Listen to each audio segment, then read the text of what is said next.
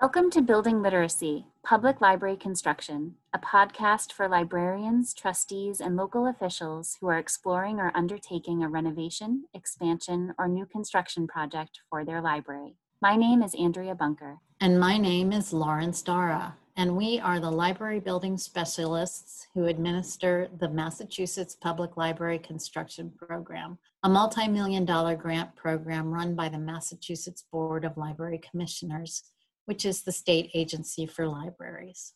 While this podcast is Massachusetts focused, stakeholders in library building projects everywhere may find helpful information within these episodes. From fundraising and advocacy campaigns to sustainability and resilience, to the planning, design, and construction process, there is something for everyone. If there is a public library building project topic we have not covered, but that is of interest to you, please email me at andrea.bunker@state.ma.us. Or me at lauren.starra@state.ma.us. On this episode of Building Literacy, Public Library Construction, we convened a roundtable of architects from several of the firms who design buildings for libraries that partake in the Massachusetts Public Library Construction Program. The topic? Designing libraries amidst a pandemic. We ask this esteemed and knowledgeable group to discuss changes they are considering, given the most up-to-date information available, as well as how this experience will impact public library design for the long term. It is important to note that information about COVID-19 and its transmission and behavior are ever evolving. The discussion of safety measures in this episode are based on research and guidance up until August 4th, 2020. We cannot know what further pertinent information will arise in subsequent days, weeks, months, or years, but we do hope to do an update to this episode in late fall or early winter of this year. With that caveat in mind, let's delve right in. So I'd like to just have everyone introduce themselves, and I'm going to call on you firm by firm in alphabetical order and just say hi. DRA is first. I'm Ken Best. I'm a principal at DRA, and my main focus for many years has been library design. And I'm Ron Palillo. I'm a project manager and interior and architectural designer with DRA Architects. I work with Ken in the library segment of the office. I also do work with schools as well. Feingold Alexander, you're up. Ellen Anceloni, principal at Feingold Alexander. I work on many different project types. Libraries are one of my favorites, and I've been designing libraries since I started at Feingold. And I'm Tony Shaw. I'm a principal director of design at Feingold Alexander, and I share Ellen's comments. And we've worked on a lot of libraries together. I'm delighted to be here with my esteemed colleagues as well as MBLCs. And I'm Josephine Penta, and I'm an associate and project manager at Feingold Alexander. And like Ellen, I also work on a lot of libraries. I'm on the educational side and excited to be here today. And LLB? Hey there, everyone. It's Drayton Fair. I'm a principal at LLB Architects. My main focus has been libraries for all of my career, and we're very happy to be here. My name is Mallory. I'm a project manager at LLB Architects. I've been working with Drayton's on libraries since almost 6 years ago now.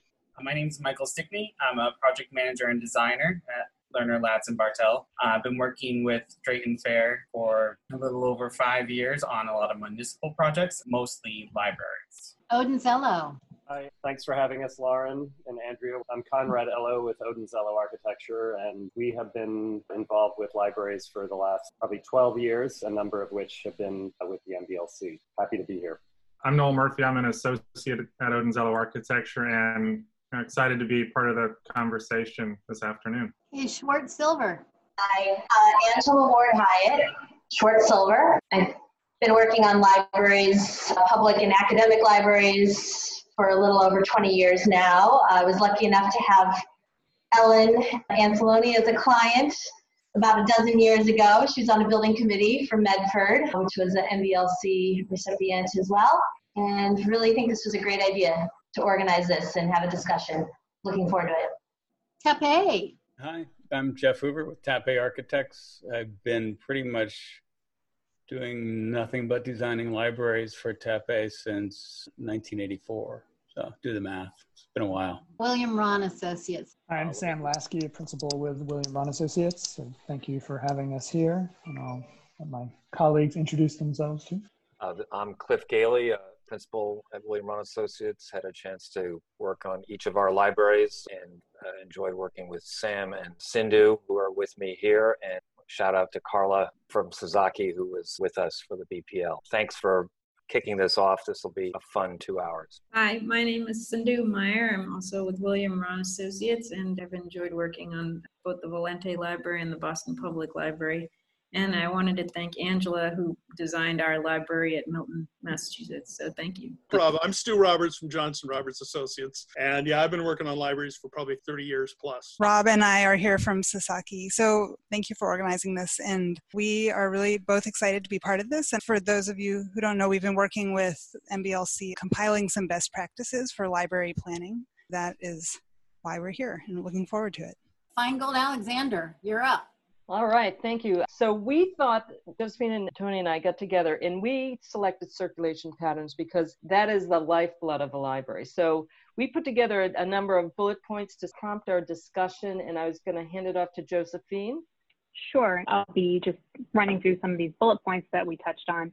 And of course, like Lauren said, we could just go tail spinning around and hit so many other parts of this, but we'll try and stay focused on circulation, and I'm sure this is going to prompt quite a bit of conversation. We did quite a bit of analysis even in our own office plan on getting back to work and how that's going to happen. So we thought that some of this is going to apply with libraries as well. And sure enough, the first thing we thought of was basically the staff really needs to sort of step back and look at the existing plan, the existing circulation patterns, and basically reanalyze how it's going to work come opening. So stepping back, we're going to start basically at the entry and exit point. And we thought one of the best ways probably to alleviate some of the cluster points is if libraries have multiple entrances, they could potentially use one as an entrance and one as an exit, depending on how close they are. That could potentially be a good resolve for some of the clustering that you get at entry points now, and people are going to feel more secure if they have separate entry and exits, if it's possible. Now, some of this might create concerns for security. As we all know, there are a lot of security issues and minimal staff typically at entry points. But another thing that needs to be considered is that probably some of the staff, although there might be fewer working in the actual library, some of the staff might actually be more willing to set themselves up at different points throughout the library, so they are actually separate from other folks, since now they're not going to want to be clustered in the same circ desk, for instance. So potentially some staff could relocate and be at an entry or exit point for more security. Then moving towards vertical circulation, understandably, elevators now are all set up with foot markers and minimal amounts of people in them. And because of that, a lot of people are feeling a little bit better about taking stairs these days. So even though there's fewer people in the building, stairs can also be another point of where folks end up getting a little clustered. So if they have multiple stairwells, they could potentially use one way of travel for each. So one way up, one way down. That is a possibility depending on the library, of course. There was one article that Lauren had sent where I saw an interesting mirror situation where they started putting mirrors at landings, so you could actually see people coming and going if you don't have that opportunity to have a stairway that's one way. And that could be an interesting way to make people feel a little bit easier about going up and down the stairs, actually knowing what's ahead of you. And then a lot of the libraries we design nowadays have major central stair locations, and some of these open stairs are wide enough to have two-way traffic, so they could potentially put up, along with signs, two-way traffic, separating it with plastic or something else. They could potentially keep the main central stair as a two-way path if it's wide enough. And along with that is spaces within the library itself, moving towards some large meeting rooms. If they potentially still want to use them, they potentially could. If they're large enough and they have maximum occupancy signs up, they could potentially still use them. And I think if they're going to, they probably want to do sort of the same idea with the circulation patterns. Can there be separate entry and exit points? And will they have foot markers where people might be waiting prior to entry or upon exiting? Along with the aisles and the seating, it all needs to be looked at for directional patterns and how many seats will be relocated or blocked off. Another topic would be rearranging of furniture. Book stacks, of course, is a huge piece of the pie because we have minimal dimensions between them, and to have people run through them in a one-way pattern would be pretty important. They probably would need the same idea, foot markers where people would wait to go through the aisle, and having those be one way is pretty important as well. Perhaps moving some of the book stacks would be an option as well. That is sort of a big lift for the library staff, but in some cases it might help and work better for the circulation. And along with that is the furniture, and any seating, lounge, or otherwise really needs to be looked at, relocated, and should not be in any of the paths of circulation. Another location is just admin spaces and circ desks and the like. Can the staff be separated out? Can they be moved to maybe where some of the visitors typically would stay? So that potentially is another avenue to consider. And of course, all of this is signage, right? For everybody to get used to and familiarize themselves with.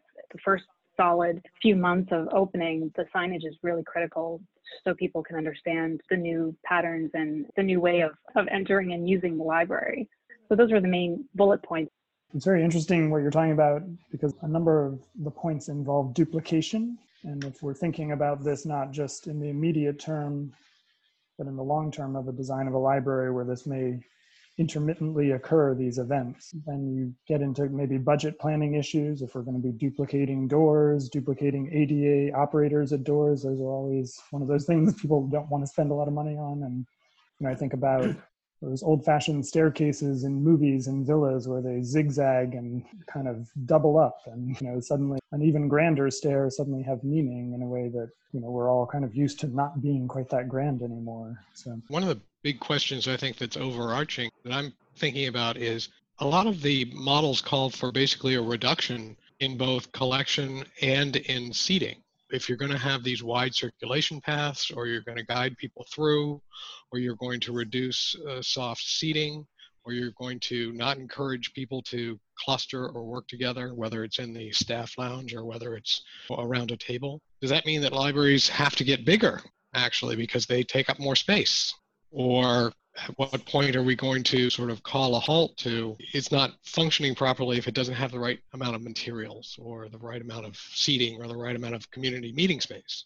So I think that's something that's sort of overarching that I think we'll all struggle with. It's interesting, the question of who gets to touch the books. Are you browsing, or you come with a request and then librarians are the ones that bring you the books? It's almost bringing us back to the centuries old model of a denser collection of books and then a retrieval model. And none of us know, obviously, whether we're talking about the next 9 months or the next decade or longer. So obviously we'll all be talking about flexibility quite a bit and levels of flexibility going forward, because there will be X percentage of new libraries that get built, but a lot more that are existing, whether they're newly constructed or quite old and in need of lots of upgrades. I think the question of books is, even as people are developing new habits with Kindle and other things that might be stickier than we might think, maybe not. I think one other thing I wanted to just note that Josephine brought up is you kept mentioning what people would be comfortable, making staff comfortable, making visitors comfortable. And I think that's really important to keep in our minds, because as the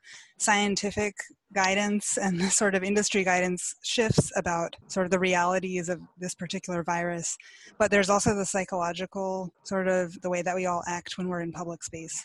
And I think that we don't really know how much of those habits are going to stick with us in the long run, whether we all are going to kind of develop a bigger bubble than we currently have as far as how many people we're comfortable being in a room with together, how close we can sit with others.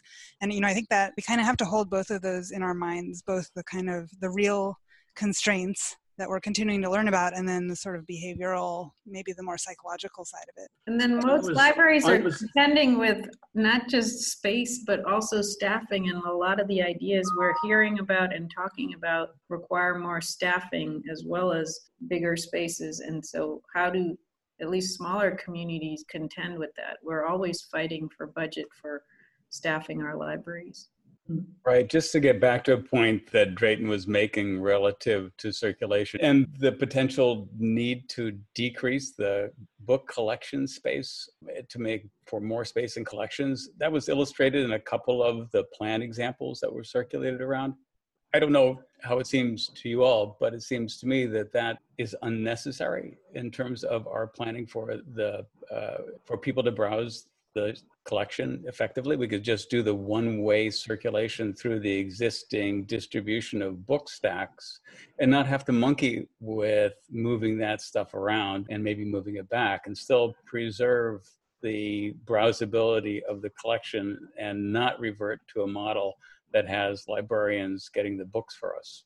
Acknowledging that that is usually a part of most libraries, maybe phase 2 implementation is that they're pulling the books from the shelves and placing them in paper bags and putting them on the curb for pickup. I don't think that that's a model that lasts much past phase 2 and a maybe 7-phase layered reopening strategy. They quickly get to a place where they're allowing patrons to come in the building. Maybe all of the seating is closed off in some models, but they're able to browse the collection and stay in the building for 30 minutes or something like that. So I would leave the book stacks alone, unless you all have some other insight about that I just haven't realized. I agree with you, Jeff, that I don't really see the need to reduce the collection size. One of the things I was wondering about on the circulation, and I really kind of relate to what's going on in supermarkets, at least in my area, where, we've had the one-way aisles, and that seems to work out fine, but there's always people like me that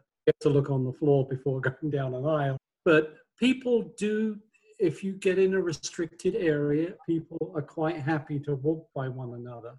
And I think the greatest concern is where people stay in the same area together for a period of time where there's a greater possibility of transmission of the virus. I think people will use common sense on areas like staircases and aisles to get from space to space. And I think more effort should be placed on the seating areas where people will tend to linger. That's a perfect segue to the next topic. Angela from Schwartz Silver about furniture design and arrangement.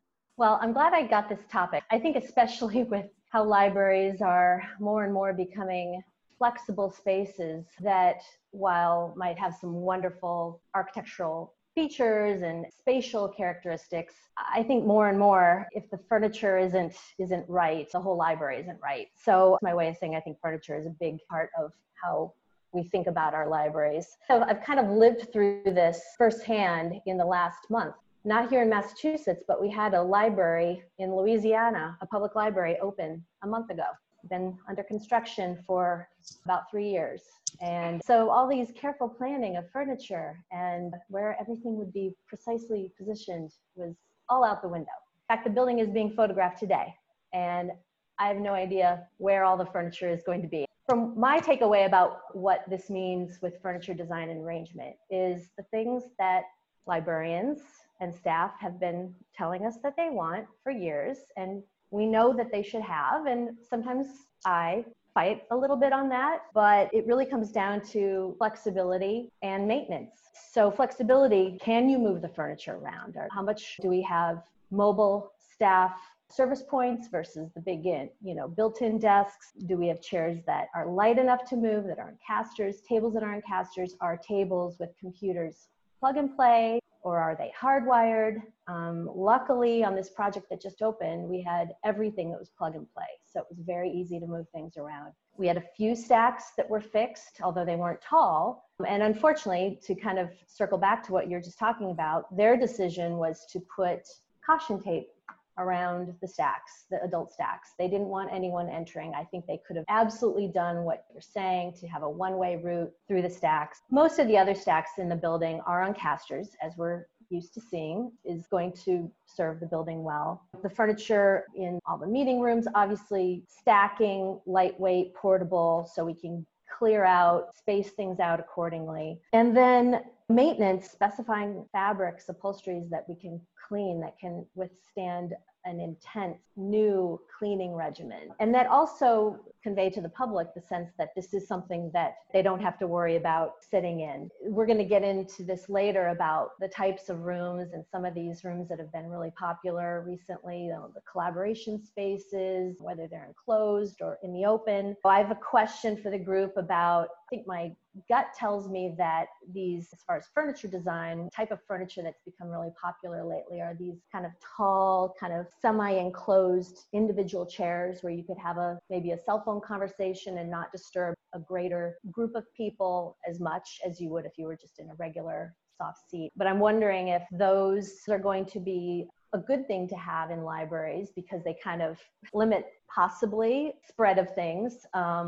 Or if those are going to be seen as something that are basically like germ magnets. With this project that we had that just opened, we have luckily listened to the librarians that they wanted storage space. So we have huge storage rooms on every floor. We have the luxury of, well, not a lot of space, not a lot of site space. It is a 4-story library, but we do have big storage rooms on every floor. And I know that's another topic for later, is that with flexibility and with thinning out of furniture, we have to have space to put it. I was sort of wondering a couple of things. Fabric on seating, is that going to be a real issue? Are we going to end up with imitation leather on everything so they can wash it down? I mean, I kind of hate the thought of that, but is that something that we might get into?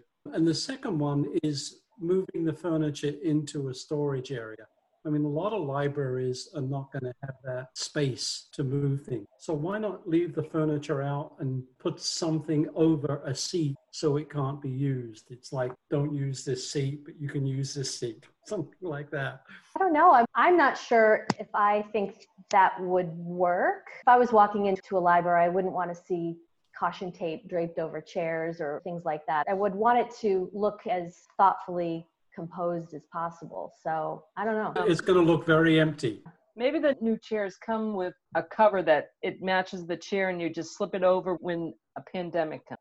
Right. So it's every other chair or something. Like your outdoor furniture cover. Yes, something. correct. That's it. Right. As far as the cleanability, a few years ago, the only choice would have been kind of a non-porous vinyl or polyurethane. But there are a lot of other choices out there now and a lot of bleach cleanable fabrics that are soft and don't feel like they are impervious. But then it gets into the question of, is the public buying it and are they going to feel comfortable? You think about like the traditional giant wooden library tables and wooden chairs, which aren't particularly comfortable, but they do look like they have been cleaned before and they can be cleaned again. So, you know, me personally, where would I want to sit? Probably at something hard without a lot of other seats around it so that I wouldn't have to worry about someone else coming to sit next to me. But that's today. I mean, I don't know if this will all fade from our minds a year from now. Right. I think what you might see is more of a crossover from healthcare soft seating into more varied public spaces for all of these reasons. Number one, you know, the cleanability with the 10% bleach solution. They're designed with clean outs so that any spills or fluids or debris just goes right through. There are gaps so things don't get caught between the cushions. And a lot of the healthcare furniture for public areas and even for patient rooms has almost become like hotel lobbies, just to use an example. So I think you may see a little bit more of that drift into public soft seating in general.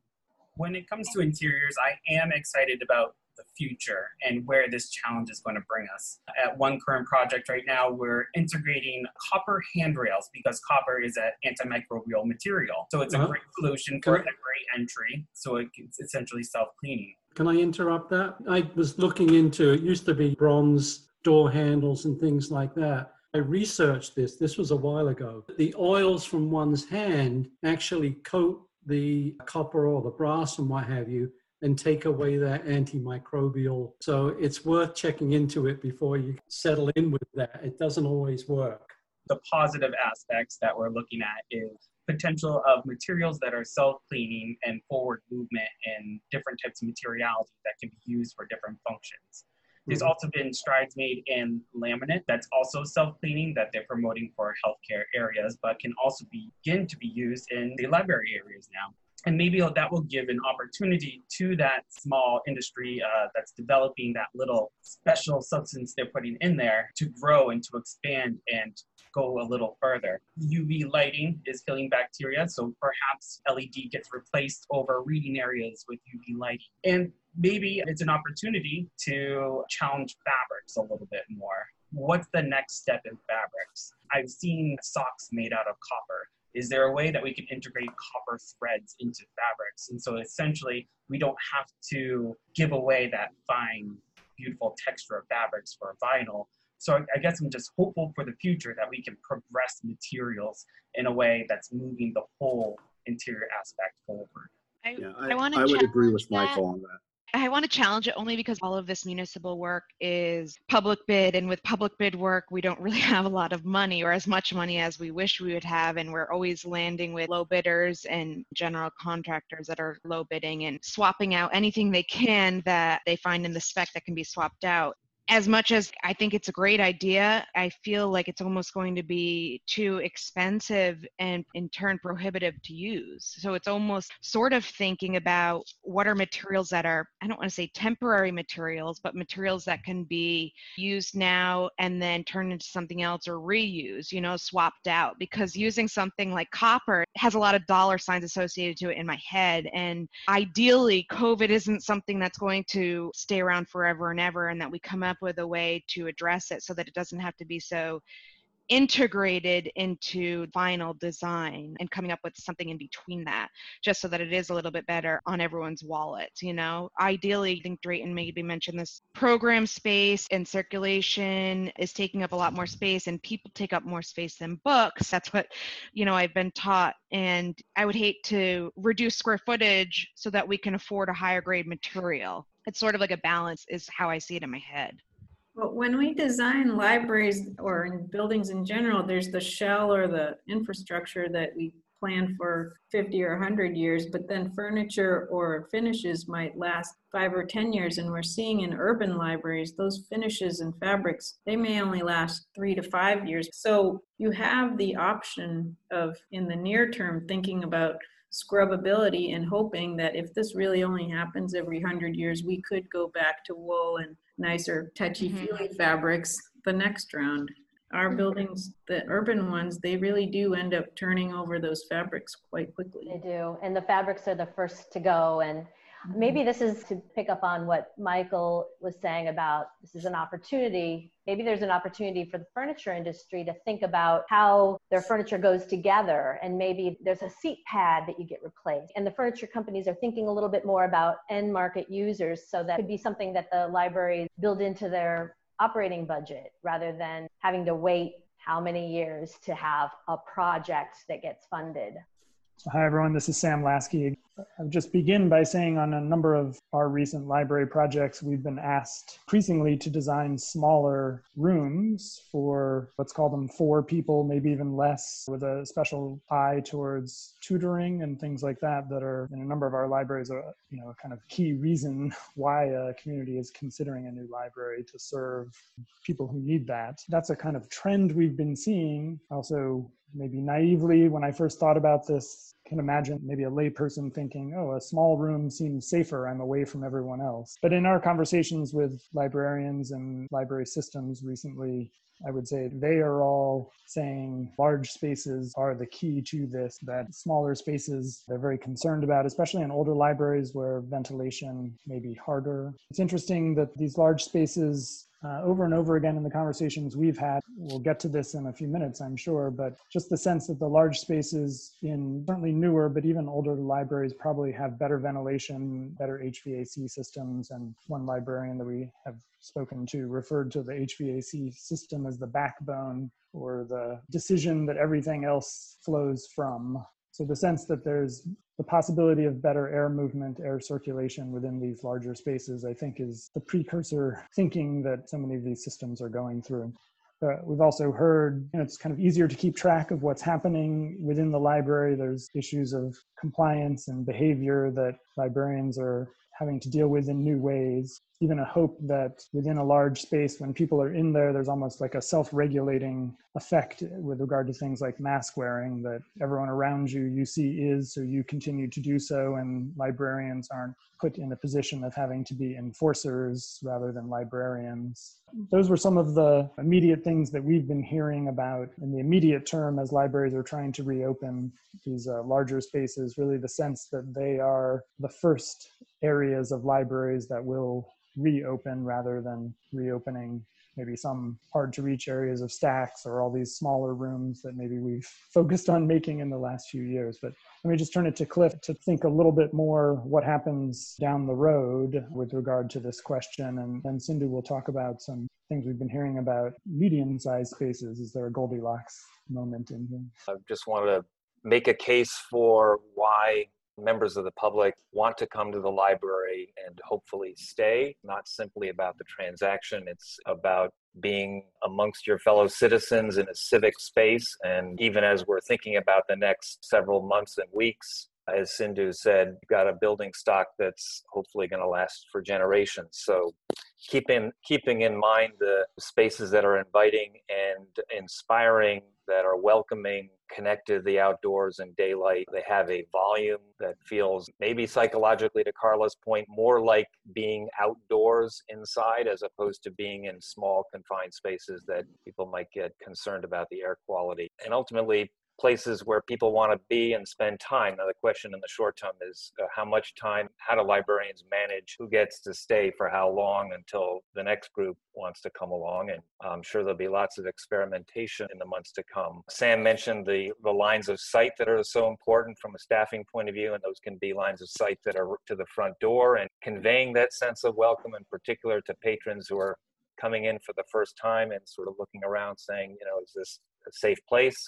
But also just being able to see around the room. And certainly the question of flexibility within a large room, especially if furniture and stacks in particular on casters, the question that Jeff and Drake and Ken were discussing about the stacks, I could imagine some experimentation. Is a typical minimal gap too tight? And if you just added another foot or 18 inches, does it suddenly become more manageable from people's flow, if you will? So that kind of large room, again, from a functional point, does allow for experimentation in the near term as well as over time, should this come and go in waves in the next 5 to 10 years. And obviously within a space like that, I know we'll talk about it, HVAC, but acoustics becomes one of those elements of flexibility that allows many things to happen in one space. Still, everybody is able to feel welcome. I'll pass it off to Sindhu to talk about medium spaces and other things. So as we were debating the small versus big and what is most effective, we've also been hearing that as these libraries have had to pivot to online services, their programming numbers have gone through the roof. People are quickly learning to log in and join on Zoom for all these book clubs or debates or even knitting clubs. And so the medium space could be a place where this could continue to happen, whether or not they bring these programs back into the building. And the question becomes, how do we outfit those rooms to allow for a studio-like space with the proper AV speakers and even green screen capability so that these programs can be at a high level and continue to raise their numbers. Another thing we debated was the issue of how can we maximize the use of outdoor space or make that connection between inside and outside stronger. And while we could talk about throwing open the doors and letting that flow happen, some of the patrons, and I wouldn't say it's just urban spaces, look to libraries to provide heat relief or even heating in winter months. And so I know in our town, we try to keep that library open on Saturdays and Sundays for people who don't have access to AC. And we know that's a major issue in our urban libraries as well. So there's a push-pull on whether a stronger connection between inside and outside would help allow the libraries to open faster or with greater capacity. Some of our questions that we've been running both with our consultants and with our librarians that we deal with is how do we handle, these questions are answered differently whether you have new infrastructure or you're dealing with older buildings that don't even have ventilation capacity right now. And that could be a major investment that libraries have to make to even get back up to speed or get to zero level before talking about how to handle COVID. I think we've all probably worked on projects where the idea of access after hours to a community room was part of the brief on the project. And talking with folks, seems like those spaces that had a separate entrance have been very valuable to communities, not just for library services, but for other kinds of services that a community may want to offer in times like this. And so, we started wondering whether rather than a single community room, there might be more of a suite of them. Maybe future library program briefs, instead of one, there's 3 medium ones instead of 1 big one, to allow several different kinds of things to happen at once. Because that sense of separate access seems to be very valuable in letting libraries that may otherwise be closed continue to play a role in their community. And the positive thing about these small rooms that Sam was saying are hard to use is they are being used as the book storage, as these books are being quarantined for 72 hours. So they're not completely useless at this moment. What are your experiences across your clients and your projects? I would interject, this is Jeff. The libraries that we're planning now, which are different from libraries that have to cope with what they have, are still anticipating the meeting spaces that we've all been planning towards for the last, well, in this century anyway. And there is definitely an increased interest in small group study rooms for tutoring or alcoves that support that kind of activity. And it's hard to imagine sort of meeting a stranger to tutor in the context of any space right now. However, if you are dealing with a group of people that are sequestering together, a small group study room could be a really popular place in the library, because I don't want to be in the big space with everybody else. I'll be over here with my sequester partners. So those spaces will, depending on the community, will still be in high demand. And increasingly, the after hours component is getting not only reinforced, but developed in new directions in terms of what level of after hours services are included, including self-service holds, pickup after hours, access to some technology after hours as well, all in unsupervised community access spaces that come off of some sort of entry hub. I think that some of those things could really still work for a library opening in the pandemic, especially to the extent that self-service is emphasized and to the extent that those self-service interactions could also be touch-free. Although, as we all know, the transmission by foment from services is relatively unheard of, so we don't really have to worry about that. But having the hand cleaning station as part of those 24/7 environments. So I think one of the articles talked about moving hand cleaning as something that happens, obscured from view from anyone else, to something that could be much more public is an interesting concept, and probably something, if we design for that now, we'll see it remain. It'd be hard to, in 9 months, start removing hand cleaning stations from public spaces. Once they're there, people become accustomed to that like a utility and want to see it. But that's later. It's interesting. It goes back to, I think, Josephine's point about the circulation and the front door and that whole, how do you manage the flow into the library from a security point of view around the books and all the stuff that we've all been thinking about for years and years, and still allow for severability in time, or even in terms of if we go into a less than ideal mode, you still could have most of the library shut, but these extra medium-sized rooms available for some critical use, and whether it's for community testing or whether it's for voting, whether it's for access to computers for folks who have to school, be online, but don't have access to the internet. There are a whole set of things that these spaces could be deployed in if one happens to rethink the whole access to the front door question, whether it's a front door or whether it's a temporary back door that can become a front door in critical times. And one thing we did hear is that as schools are trying to open up, they've been looking over to the library to see if they could grab some of their space to help spread these kids out. I don't know, Lauren or Andrea, if you're hearing that across the Commonwealth. I have not heard anything about that kind of thing. What I've heard just this morning was the conversion of school libraries to classroom space, and as well as other specialized classrooms like art and music being taken over for regular classroom space. So we need to move along to Odinzello. Yeah, so exterior spaces, I think, Sindhu, you touched a little bit on the relationship of some of these spaces inside to the outside. And just want to say that really, given the change in thinking about libraries as kind of de facto community centers now, in our work, we've recently seen towns and building committees, directors, all more receptive to the idea of purpose-built exterior spaces. This trend really, in our work, and from what we see, has really been happening before the onset of the pandemic. In effect, I think people are beginning to understand that exterior spaces, especially in shoulder seasons, but also in good summer weather, can be more than something nice to look at. I think they enhance the patron experience and the sense of community and connection that a library can offer. There's an example of expanded library programming, activities like a yoga studio and poetry readings, even things like job fairs and movie trivia night. These are all more commonplace in libraries today, but these are offerings that are really well suited potentially to be held outside. A lot of them actually are now in some of the work we've been doing. And it's especially critical, obviously, in this new reality where ventilation and social distancing is important. But there are other more traditional library offerings like children's story time gatherings or even places for quiet reading and contemplation, which I think can be accommodated in a pleasant reading garden or a courtyard space. You think of the BPL's McKim building, that beautiful courtyard comes to mind.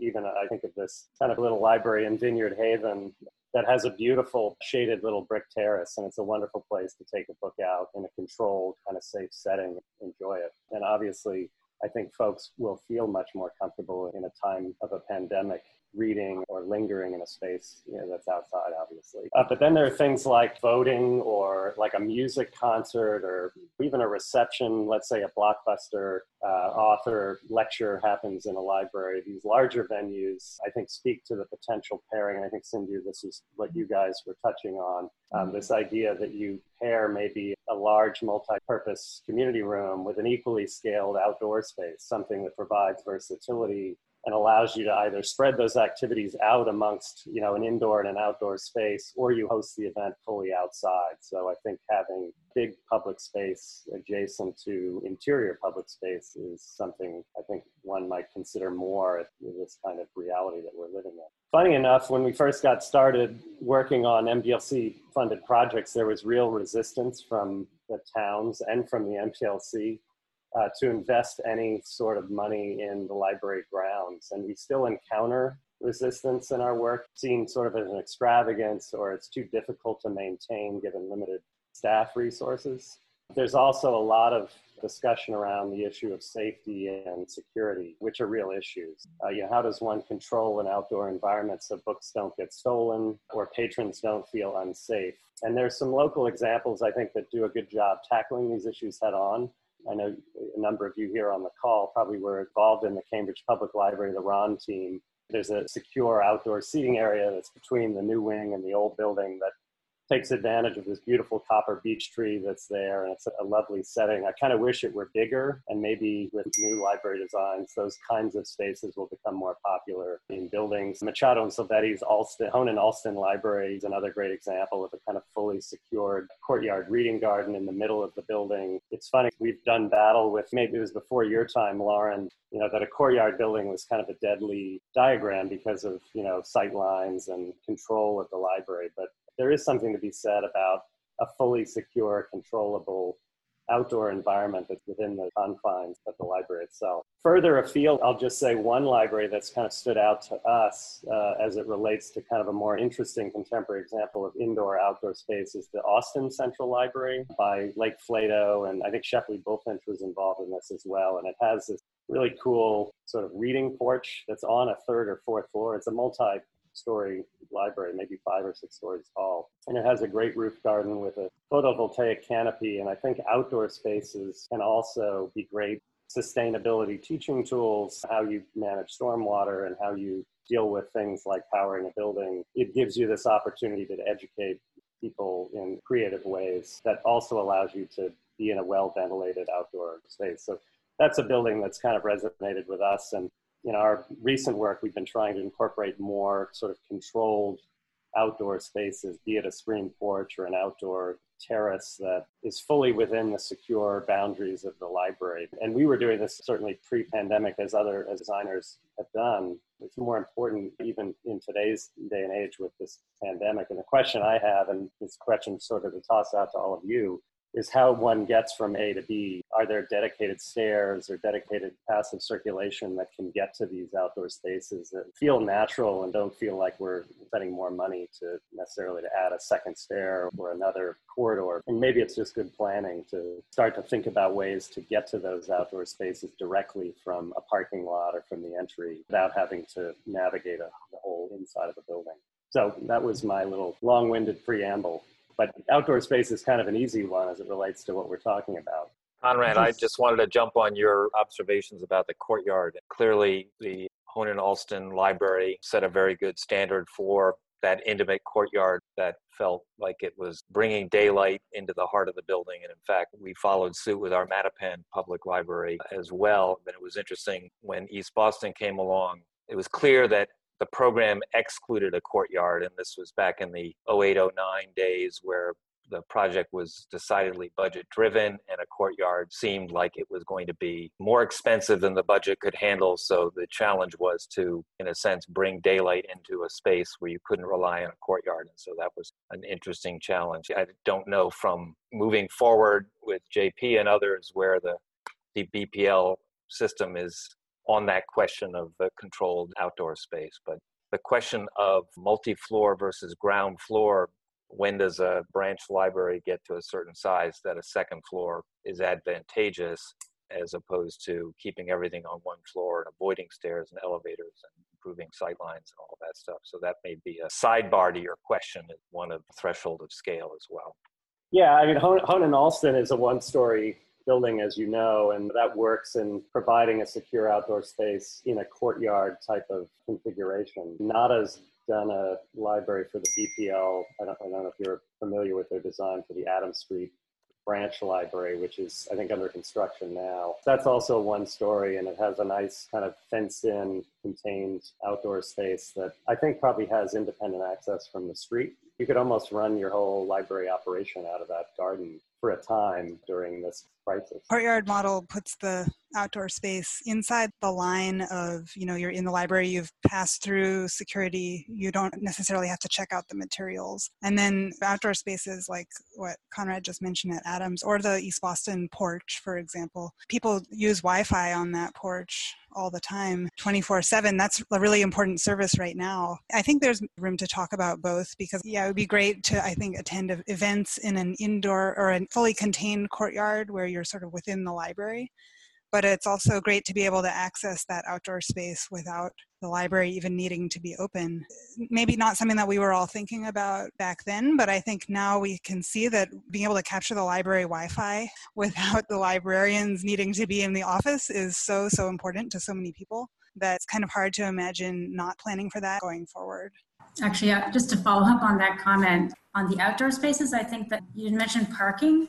But what's been pretty interesting that we saw in the very early days of the pandemic was how the parking lots became activated immediately for people to get access to Wi-Fi. People who don't have Wi-Fi at home would go basically to the parking lot to do their homework on Wi-Fi, sitting in the car. So I think these are the things that are invisible, but that show how libraries are such resilient, often providing invisible services to the community that are impacted by our design. So I think the parking lot, we shouldn't forget about the parking lot. Conrad, you raised the question of security when you're opening things up to the outdoors, and at least surprising to me in some conversations that we've had with library directors in certain communities, they've asking the question, how open could it be to let people browse if you had a wall of garage doors that opened instead of not, and the library were almost outdoors? The response we've gotten is, we're not that worried about the security. Some people might steal some books and a lot of people will still check them out. Maybe some of these things that we all think are the rules we can be more heretical about.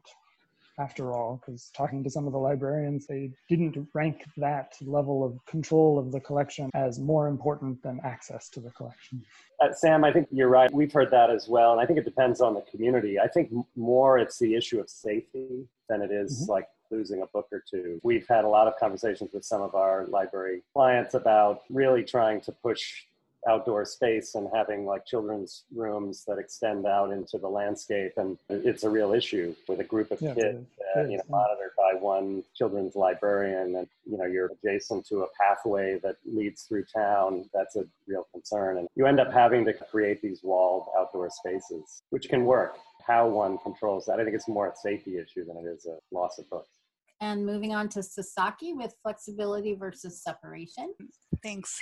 Almost everyone has touched on flexibility to some degree already, but it's such an important topic. One of the things that I think we've all been talking to our institutional clients and all of our clients about is that when we're planning a project, we don't know what the situation is going to be a couple of years from now, but I think what this whole pandemic has exposed is that we need to be able to pivot very quickly from one scenario to another, and it's important to build in the flexibility to be able to do that in ways that we may not be able to anticipate the specifics of right now. We may not even be operating in the same world 3 years from now that we are today. The very first point that Josephine brought up about multiple entrances kind of exemplifies that we may sacrifice some efficiency along the way to get that flexibility. That's kind of the big picture, is that if you want to be able to have multiple ways to use a space and multiple options throughout, whether it's circulation space, whether it's program-driven space, even whether we're talking about the HVAC systems, there is a cost to not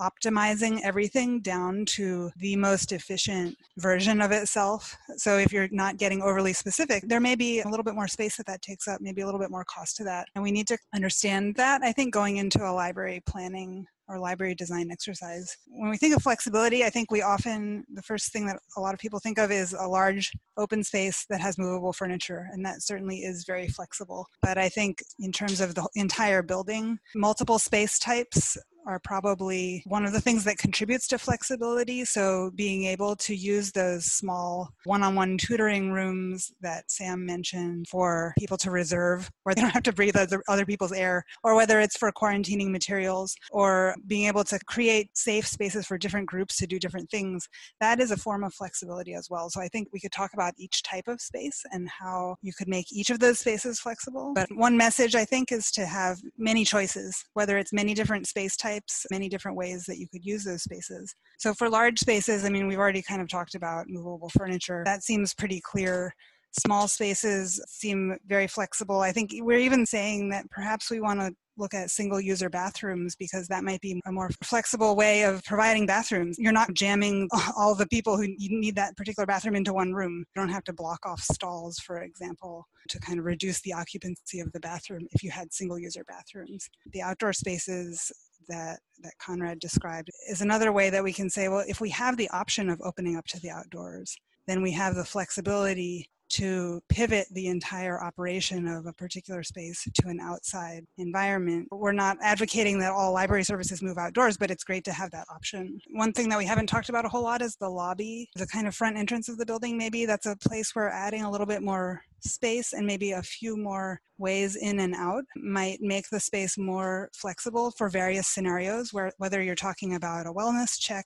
I'm not sure how many libraries would actually implement a wellness check, but if you wanted to do it, you could, whether it's a hand washing station, whether it's one-way flow, one way in, one way out, or whatever it might be. Having a little bit more space and having furniture that's not built in that allows you to reconfigure can allow the library to flex and move as situations come up that are not necessarily this particular situation. The last thing that we wanted to mention was the role of technology in all of this. All of us non-essential workers have pivoted very quickly to doing work from anywhere, constantly being online. Libraries were already moving in this direction, that everything is on Wi-Fi. There's lots of power everywhere, and some libraries are starting to do laptops instead of computer stations. This was already in the works, but I think if you think about how much that has accelerated in the last few months, the sort of widespread adoption of video conferencing, we've all been forced to go mainstream with that. Anyone who has kids in school knows how to use Zoom pretty much at this point. So how does the library react to that? Do we need to design some places where people can be separated from other people's audio while still in an open space that has good ventilation? Maybe it is through furniture. I think someone brought that up earlier, or maybe it's through small rooms. A lot of different ways to do it, but I think it's a type of flexibility of the use of space that we're going to be seeing a lot more of going forward. And I think I would just add that, building on what everyone's talked about, is that separation doesn't necessarily need to be the inverse of flexibility either. And it can actually be used to benefit. Sindhu's point about using these smaller meeting rooms as quarantine spaces for books is a great example of already just taking advantage of the separations we're already building into the libraries and not necessarily needing to devote. One of the questions we asked is now, our library is going to ask for a quarantine room as part of every program. And so thinking about maybe how we could use spaces flexibly to avoid having to add additional square footage for a quarantine room is one way to think about it. And then I would just say there's different scales of separation that we've all been talking about, from the scale of these ubiquitous plexiglass separations that have now sprung up everywhere, all the way to hard walls and everything in between. I thought it was interesting in the one story that a furniture manufacturer has turned around the development of a new fabric wrapped panel system in a few weeks, just because they see the market for those movable temporary separations to really take off. And how can we best utilize those within our existing spaces, I think is a good point too. One of the things with meeting rooms is that oftentimes the large meeting room, after it gets to be a certain size, a library will ask that it be divisible by a folding partition or something so that there can be two mid-sized meetings happening in the same space. There are pros and cons to those partitions, but I could imagine that approach making a lot of sense going forward, because we don't know whether a large room is going to be a good idea or a bad idea. It's nice to be able to kind of have it both ways depending on the situation. I enjoyed your explanation and some of the ideas that you came up with about flexibility beyond furniture, and it made me start thinking about how there's already a lot of non-interaction technology that happens within the library, like the automatic book return machines that return the books on conveyor belts. Maybe we'll be seeing more of that. Putting into Teen Space a self-serve laptop station. So again, you don't need an employee to get the laptop. So maybe we'll see more of that. And maybe we'll see even more self-serve. So essentially where I'm getting at is the more non-interactive activities we can create in the libraries frees up the limited staff that we have to do more things than sit stationary behind a desk. And one thing I wanted to add on Carla's point, one thing that we've noticed, which I'm sure you folks have noticed too, is that, like she mentioned, the Zoom calls aren't going away.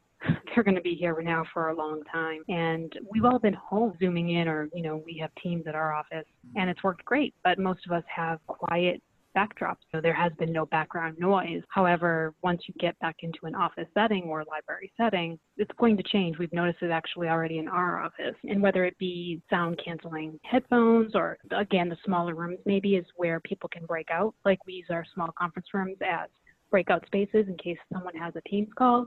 But that's definitely something to keep under consideration.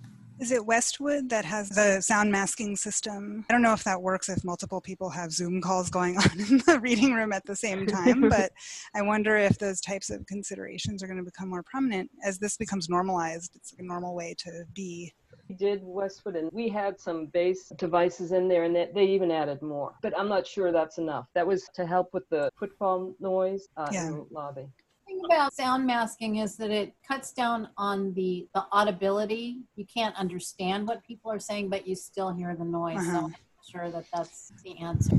So I think I just add too that I think all these meeting rooms that we've been doing, I think when we have library programs again, people may want to do them as Zoom meetings in combination with in-person meetings. So I think we're going to see a little bit more emphasis on some of the technology so that we can connect those meetings that are happening of various sizes in the library so people can participate online. Sindhu's comment about this kind of studio atmosphere, just almost like a broadcasting studio, I personally hadn't really thought about that before you mentioned it. And I was kind of thinking, well, the technology really has to be everywhere and it should be more evenly spread. Both points of view are valid and may become something that libraries will have to balance where they put their technology resources.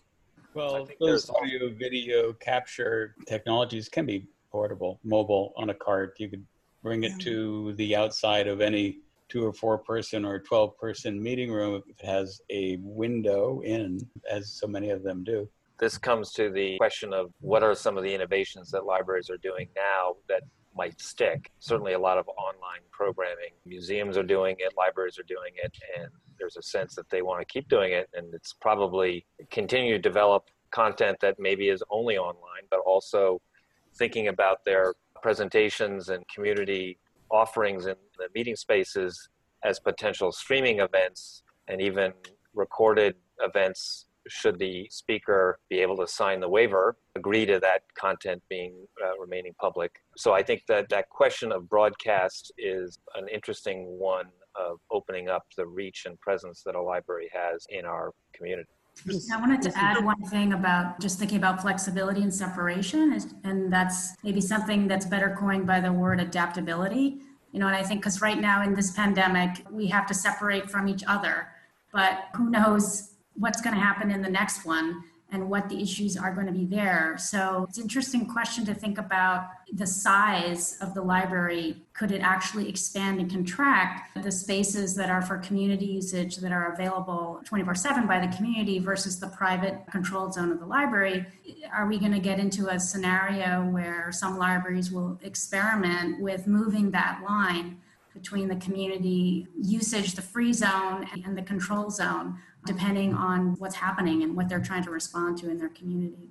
And it seems like these libraries and all of us are slowly checking off the box, like now we can distribute books and now we can give you computer access. And at some point, I think in the end, we want to get back to the fact that the library is a community space and we want to bring everyone back in. And so many people in our town or in our cities are looking to get back to connecting with people in person in a safe space. And so somehow when we think about library design, we have to find a way to get the people back in, not in groups of 1, but groups of 5 or 10.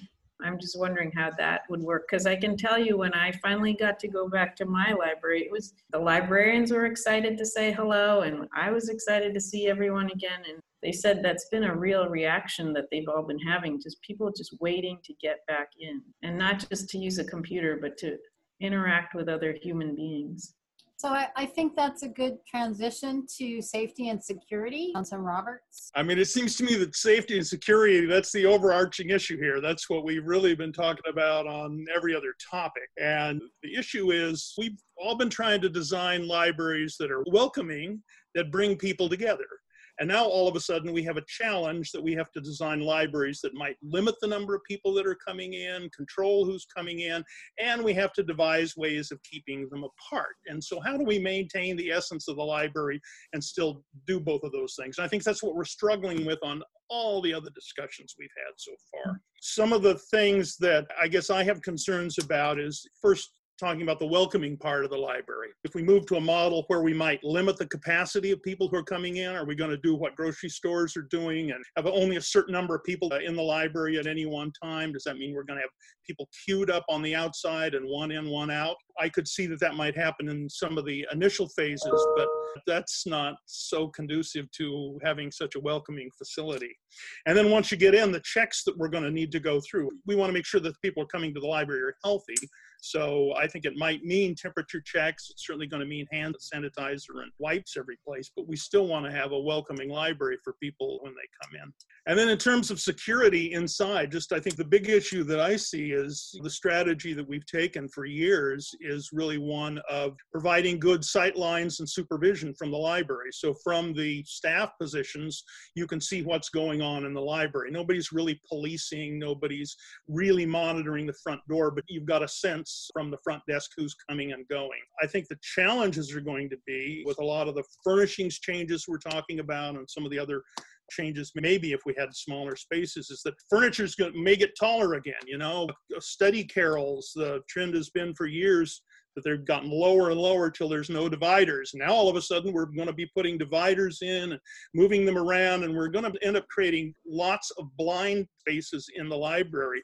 And I think we have to be careful about that if we're going to maintain security for patrons. And, you know, I think it's especially going to be an issue for more sensitive areas of the library, like a children's department. How are we really going to divide those kids?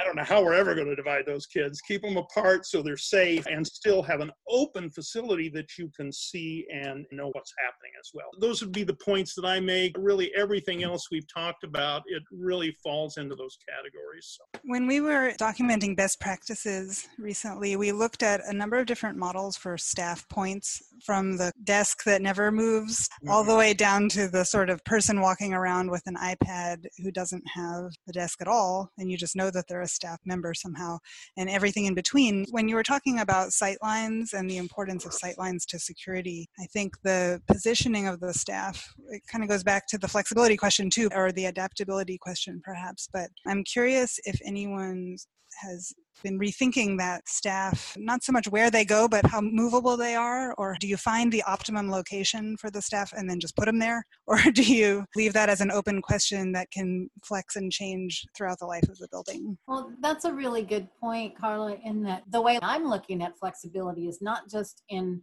the space and the furnishings, it's in the service model as well. And we've been trying to push for a more flexible service model, a more responsive one where staff is out on the floor rather than behind the desk for years. And I think it's getting some traction now, and librarians are becoming a lot more flexible about the worry about materials being stolen. You know, there's a shift in mindset among librarians that's really starting to take hold with that kind of thing. Yeah. Some of the materials that we were looking at that you sent out earlier, they're advocating, particularly in this time, for people to stay where they are, that it might be safer for somebody to stay at a particular station with a sneeze guard than be wandering around amongst people. So I think it's a conundrum. One thing that I know we always try to do as far as like when we're just starting with programming is we find that librarians like their desk to be sort of backed by that technology space and the staff circulation space. So we always make that at least for the main circulation desk, and then sometimes the reference has to be a little bit segregated. And so for one library that we're working on, I think they do feel comfortable that if they're at that main circulation desk, they can sort of like slip into that back room, but they have that visual security with the glass so that they can see when a patron comes out, and they can kind of hop between those two spaces but have that level of separation between those rooms. And then in other areas, they want that desk to be separate so that it forces them, the staff members, to sort of circulate through the staffs and sort of like just, you know, nonchalantly have some visual security as opposed to eyeing down every patron to make sure they're not stealing a book or something. One of our urban libraries devised before the pandemic happened, and now it seems very applicable, is no soft seating against the exterior walls. This completely contradicts anything that we want to do as a designer to maximize daylighting, create spaces where people want to stay. But it being an urban library, overdosing of the patrons is a very common event. So monitoring the patrons is utmost security and importance to the staff. So what they do is push all the stacks to the exterior walls, and then the middle spine becomes the seating arrangement. I agree that the biggest issue coming up is that everything's getting higher, which promotes potential bad behaviors and less monitoring. So by concentrating everyone, potentially having loose seating in one main corridor that can be monitored more might be a positive solution to what we're dealing with. I think this gets back to, Carla's caution about flexibility and metrics of efficiency. As programs get developed, hopefully these trade-offs of sight lines versus efficiency, as well as square footage for movement and square footage for capacity for occupancy, both in the near term and longer term, are tracked so that we're not forced to make trade-offs that are bad one way or the other. And obviously budget has to be kept very much in the forefront as well. But I think having these kinds of conversations with the team early on and trying to figure out where the sweet spot of where that flexibility can be achieved ought to be part of a programming conversation. What are the handful of ways of giving yourself the toolkit to be able to be nimble over time? Bathrooms, DRA. The thing about restrooms is that, well, we have basically two types. We've got the large gang type toilet room with multiple stalls, but there's definitely a trend towards more individual restrooms, which seem to be ideal in the case of the virus we're dealing with. Just because they're isolated, only one occupant at a time, you don't have to worry about social distancing, those sorts of issues with a single restroom. Automation, I think, is really important when it comes to restrooms. Automatic faucets, soap dispensers, flushing of devices, those are all important. There's a few automated toilet tissue holders out there, but not too many. But I see that as being possibly the next thing.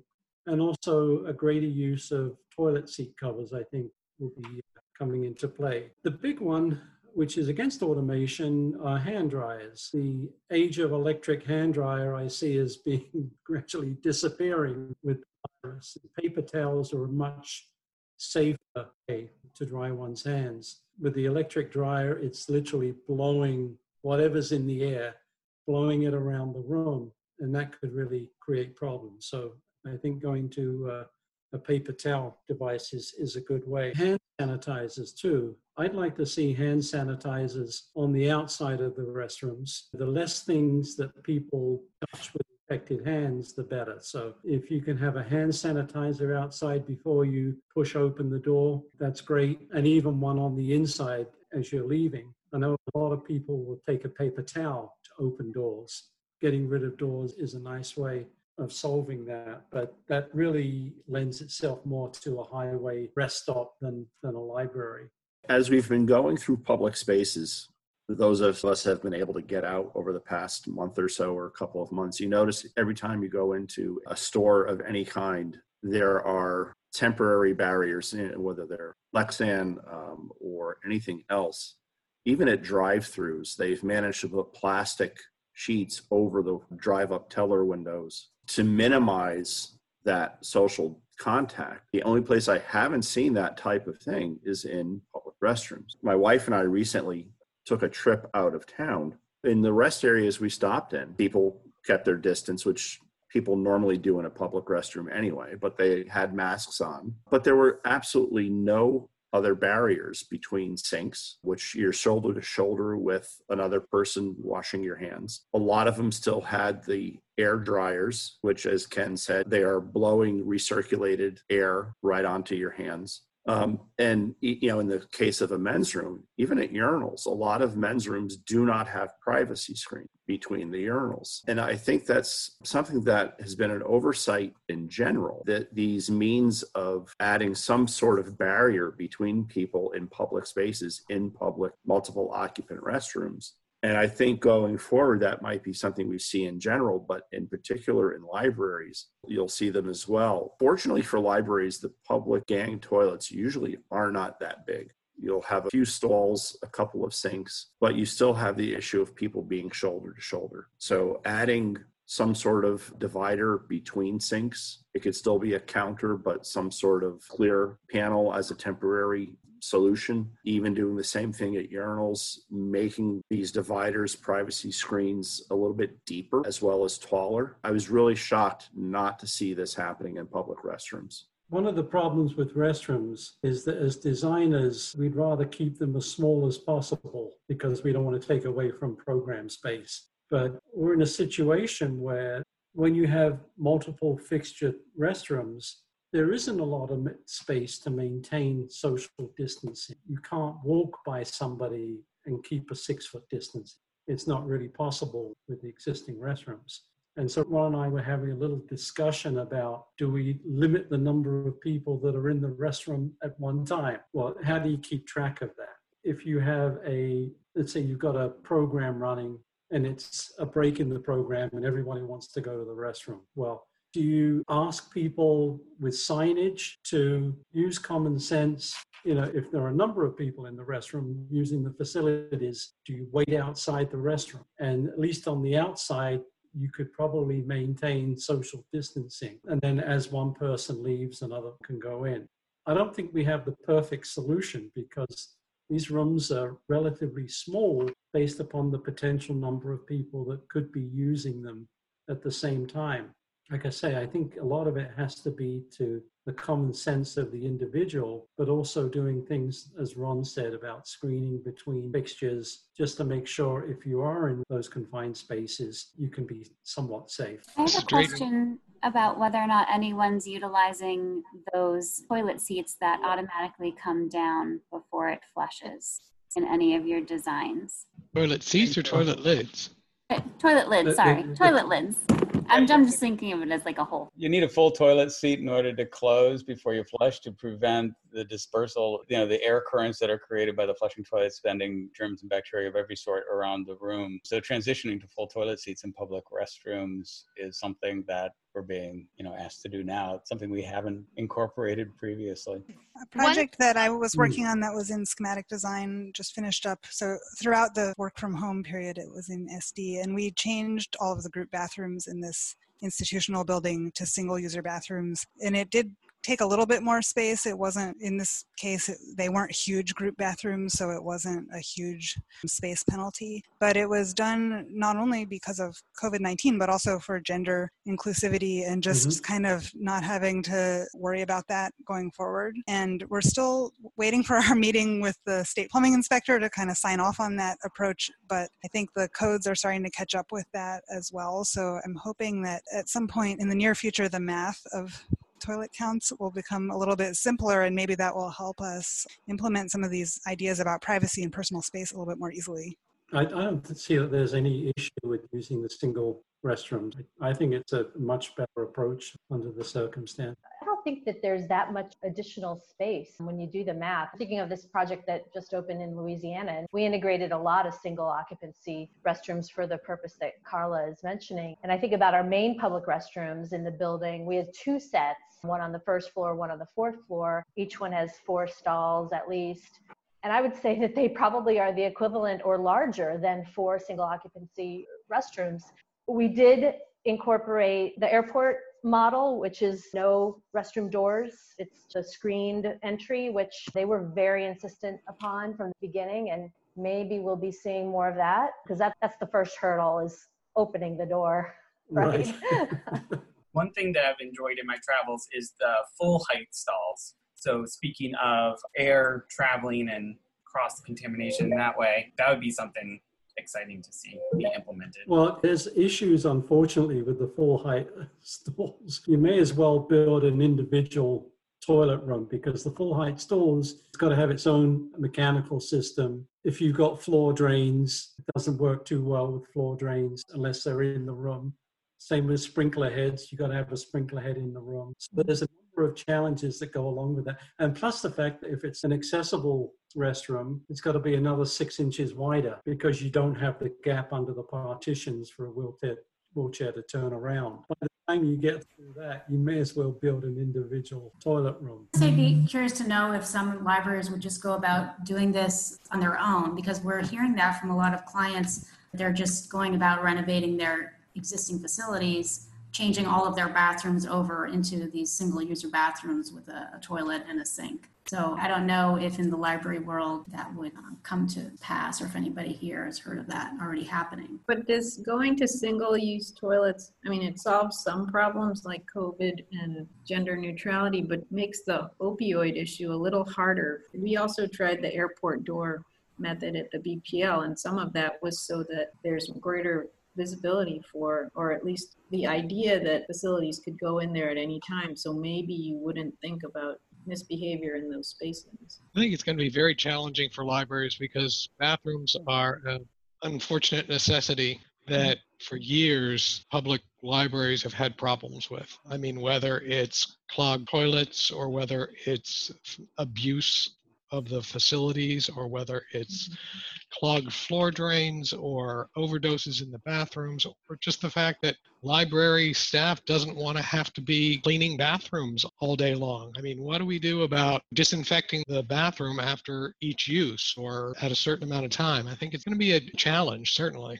I think it gets back to Stuart's issue about security and safety in light of what Sindhu, you and Drayton just mentioned. So the airport model is one way, but where do you put the bathrooms, and how do you locate them within line of sight of somebody in the library staff, so that people have a sense of who's coming and going, and somebody hasn't been in there for 20 minutes or whatever and may have passed out or something. So placement and doing it in a way that people feel comfortable coming and going from it, because it feels public and not down some dark corridor. One of the things that, it's funny to say, but we were quite proud of at BPL was at Johnson, was getting a bathroom at every floor. And when we first started there was just all the bathrooms in the lower level, and it was not a great place to go down and see what was happening down there, but putting one at every floor just seemed like such a humane, basic thing to do. It's unglamorous, but it's core. I have one more comment. I'm curious if there's like a hybrid model. It doesn't have to go full into individual users, because that gets a lot of money as far as construction.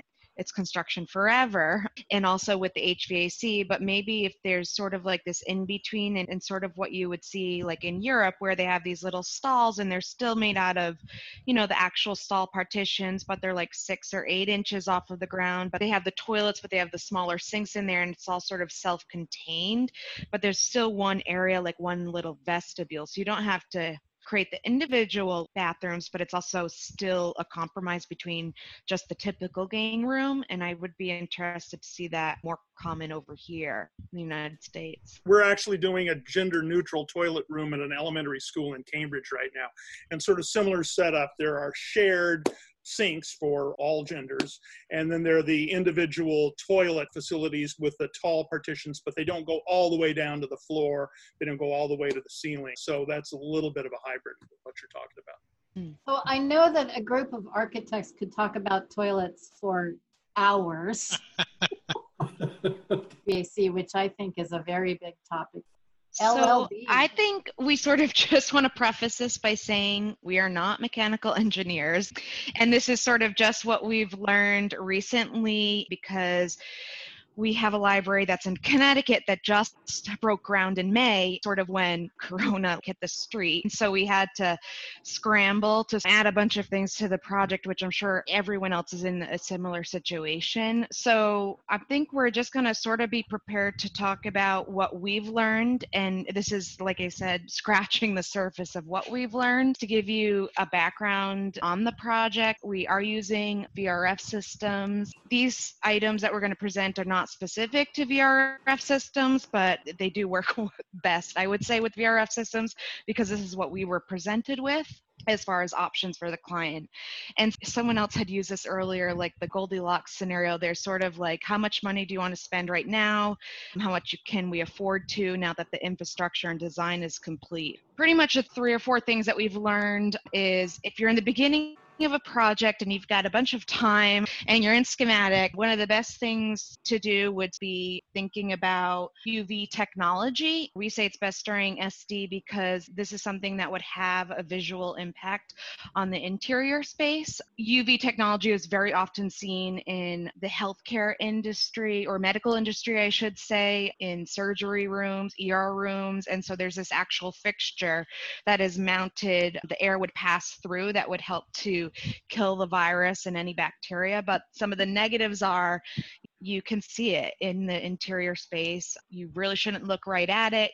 It's damaging to your eyes. And then maintenance wise, it's a little bit difficult because you can't let that UV beam touch you, or it's dangerous. So that was on the more extreme end. That is an option available if you're in the beginning of design. And then some of the easier things were, obviously, we all know, filtrations. Right now, we typically have filters that have a lower MERV rating of maybe 7 or 8, and the coronavirus in particular needs a MERV rating of a filter of 13. But in order to do that, you need to increase the electrical components to push the air harder to get through that smaller filter. There are good areas to bring filters in, but most likely it's more often used on interior units as opposed to the outdoor units, because in an ideal world, COVID isn't just floating in the outdoor air. And then the last thing before we get into natural ventilation that we learned as far as mechanically was air ionization, and it's oddly enough called the corona effect. This is the only time I'm going to use this term, and then I'm going to forget it, but it's like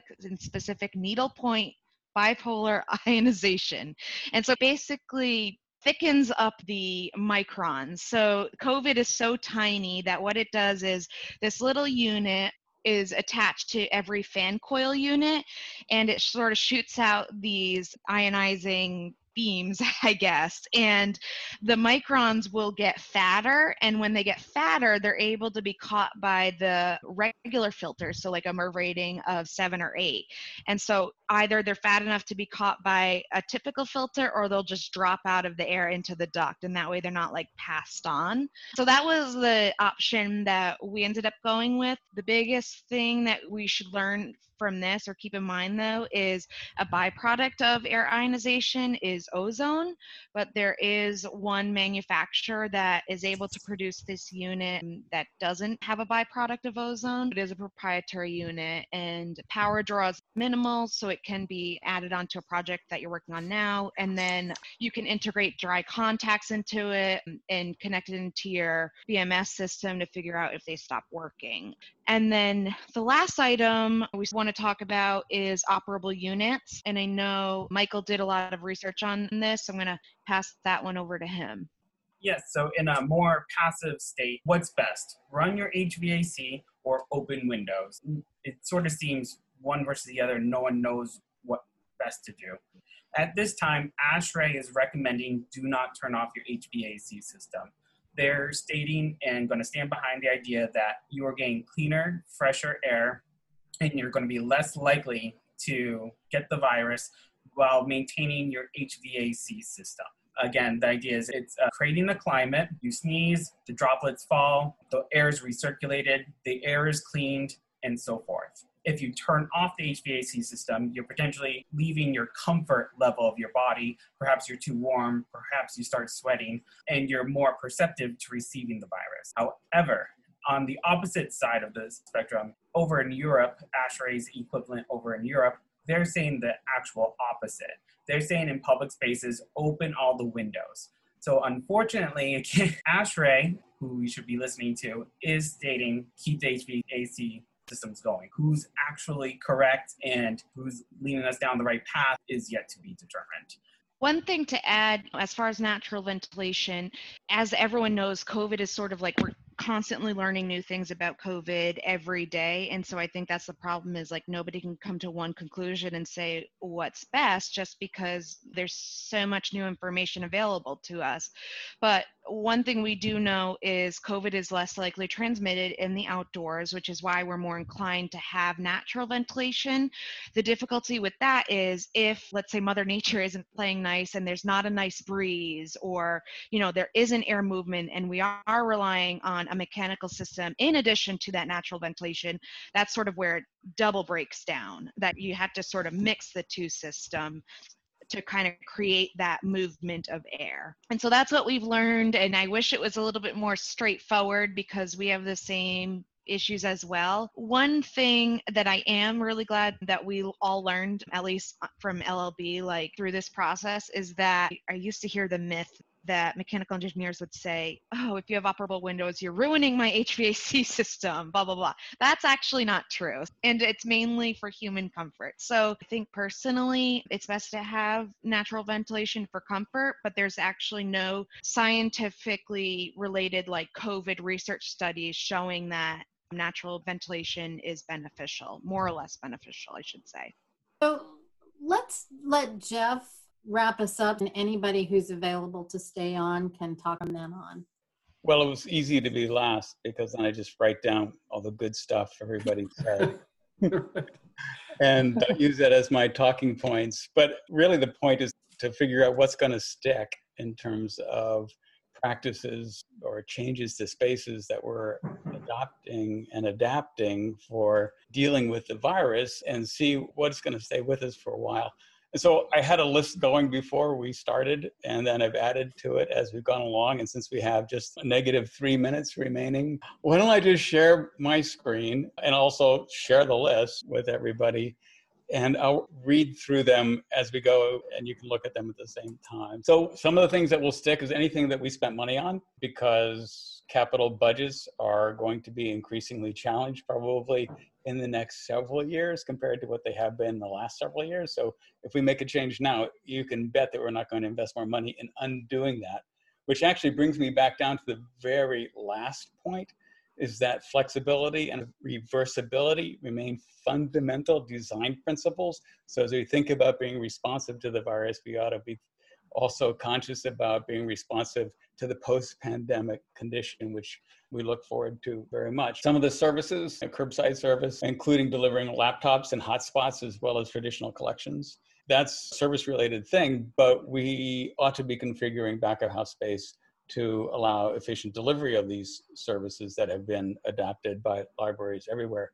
And certainly when a new service is offered up by the library, it's really difficult to backpedal and remove such a thing. So I imagine these kinds of enhanced services are going to stick with us for some time. I put the note in here about digital magazines, the information out the other day for, I think it's OCLC's Realm project, says that magazine pages still have trace amounts of the virus after 4 days, and they stop the test after 4 days. So we don't know about that. But this transition from physical collections to digital collections, there's certainly been enhanced movement in that direction. I think that some libraries are reporting like a 50% increase in circulation of their online materials over what they had been pre-pandemic. I don't know how long that sticks, but once people have a pattern of behavior, they tend to continue with that. We talked about Wi-Fi in parking lots, and that's important. Of course, we should think about communities where not everybody has a car, and parking lots aren't the only environments, but certainly the outdoor spaces of libraries being these enhanced Wi-Fi access spots. Something that was a trend before the virus. If I think about, Boston Public Library's main library has the outdoor space outside the library as well as in the courtyard that's rife with this Wi-Fi power. Anything we can do for self-service will be great. Online card registrations, again, it's not an infrastructure or architecture issue, but it does mean maybe we don't need to have that chair at the service desk for a patron to sit and fill out the library card. That probably is an interface that doesn't need to happen that way any longer. If we implement mechanisms to be able to reserve a study room at some interim phase of library reopening, and we're saying, yeah, study rooms can be accessible now, meeting rooms for up to 6 people or something like that. If a reservation system is adapted, then it will probably be continuing. Oh yes, and the notion of digital events compounded with an in-person program, I think as Stu mentioned, that it would be second nature now to record in-person events for broadcast to a wider audience. And certainly libraries are seeing the benefit of this kind of broader reach for their programming than ever before as they make them available online, and not just to people who can happen to get to the library to view the presentation or engage with the author or whatever it might be. For staff spaces, which we skipped over a little bit, but making the kind of separations between staff work desks, meaning greater spatial distance, is going to be, again, a hard thing to come back on later and cram more people in the same amount of space. Encouraging work from home is something that we probably will all see in all industries, that people will still be working from home to the extent that they can, even post-pandemic. The library is an interim emergency resource in general. A lot of facilities are incorporating that or have been incorporating that kind of planning for decades. But as libraries are cooling centers or heating centers or emergency communication centers, that functionality that we might build into that infrastructure to accommodate that will continue. Exit counters, entry and exit counters, maintain those. The notion of transitioning to smaller service points is probably still a good idea, because we don't want to put 2 staff next to each other at a desk necessarily, so it could be a much smaller service desk. And early on, we were talking about furniture that makes a one-person size space, that trend probably continuing, and then integrating into that the high-performance upholsteries that can be easily sanitized, and taking lessons from the healthcare industry to figure out what kinds of selections we might make that would be appropriate for library design. And then, we didn't really touch on it, but cleanable surfaces absolutely everywhere will be I don't know how effective it absolutely is in terms of preventing the spread of virus, but it's certainly a very visible representation of a sanitizable building not to have carpet. And that may be something that gains traction and transitions to those kinds of finishes instead. We talked briefly about mobile partitions and doing them in a way that is, again, sanitizable, but repositionable, and allowing patrons to sort of set up their own environment to the level that it makes them feel comfortable in terms of the amount of separation or connection between others. That'll be useful, because not everybody has the same comfort level with what amounts to separation. So that might be a useful thing in terms of really catering to individual patron perspectives on library spaces. We're already doing the translucent separations everywhere between workstations, pulling the hand sanitization out of bathrooms. I wonder to what extent that sinks could be outside of restrooms, as certain maybe European models have done, but also the notion of putting the sinks right in with the stall. Negative pressure, we didn't quite mention that under HVAC, but certainly negative pressure restrooms and all the other changes we would make to restroom fixtures and equipment. The HVAC upgrades, MERV 13 is something that we're often designing to anyway as we're trying to meet certain criteria for LEED credits. Being able to sort of set the system so that it can default to a higher degree of outside air during pandemic-like conditions or other such conditions, and then be able to dial back to a normal percentage of outside air for back to normal operations after the pandemic.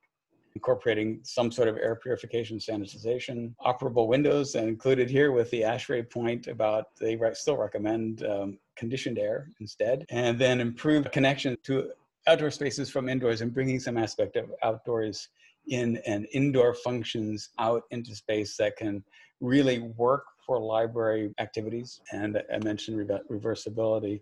We will get to a post-pandemic place eventually, but we will probably find ourselves in some subsequent pre-pandemic or re-pandemic place since viruses continue to emerge and evolve. And having developed the infrastructure and architecture and furnishings in a way that can be pandemic friendly later, including building systems operations, will be, I think, a useful planning strategy to incorporate in these facility designs. So that's what I came up with. Anybody else got stuff? The only thing that we really didn't talk about were actual entrances, whether we go back to fully automated entrances, so the fewer doors we have to touch get into a library, the better. So either fully automated or even push button operated would be better.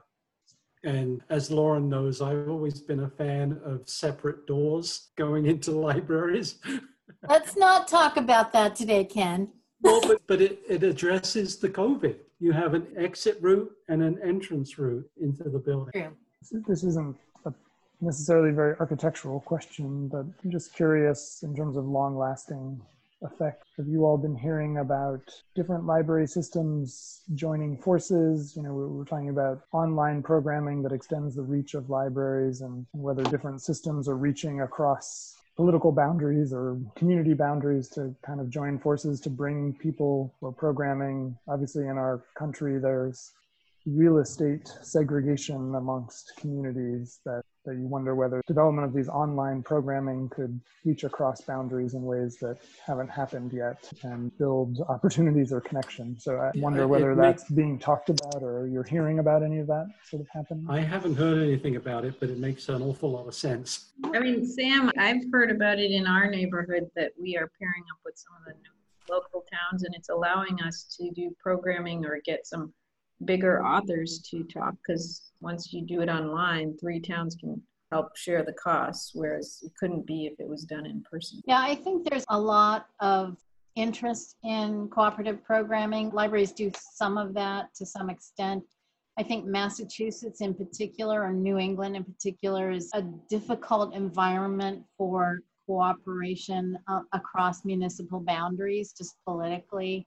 I know that regionally, some libraries work together to do exactly what Sindhu was talking about. And I think this experience of being able to attend programs literally worldwide is really opening people's eyes about the possibilities for it. I can see that happening more and more. So any overarching thoughts or final thoughts or words of wisdom that you've come up with over the last 2 hours? I really appreciate all the insights and your persistence in staying on. I would just say the theme through all of this is, despite all these challenges, I think someone, maybe it was you, Sindhu, talked about a kind of hunger for getting back into the libraries that people have. These are just such desired spaces in the communities that they serve and are in, and the value of all this is that this is something that people found valuable beforehand and are hankering for at this point, given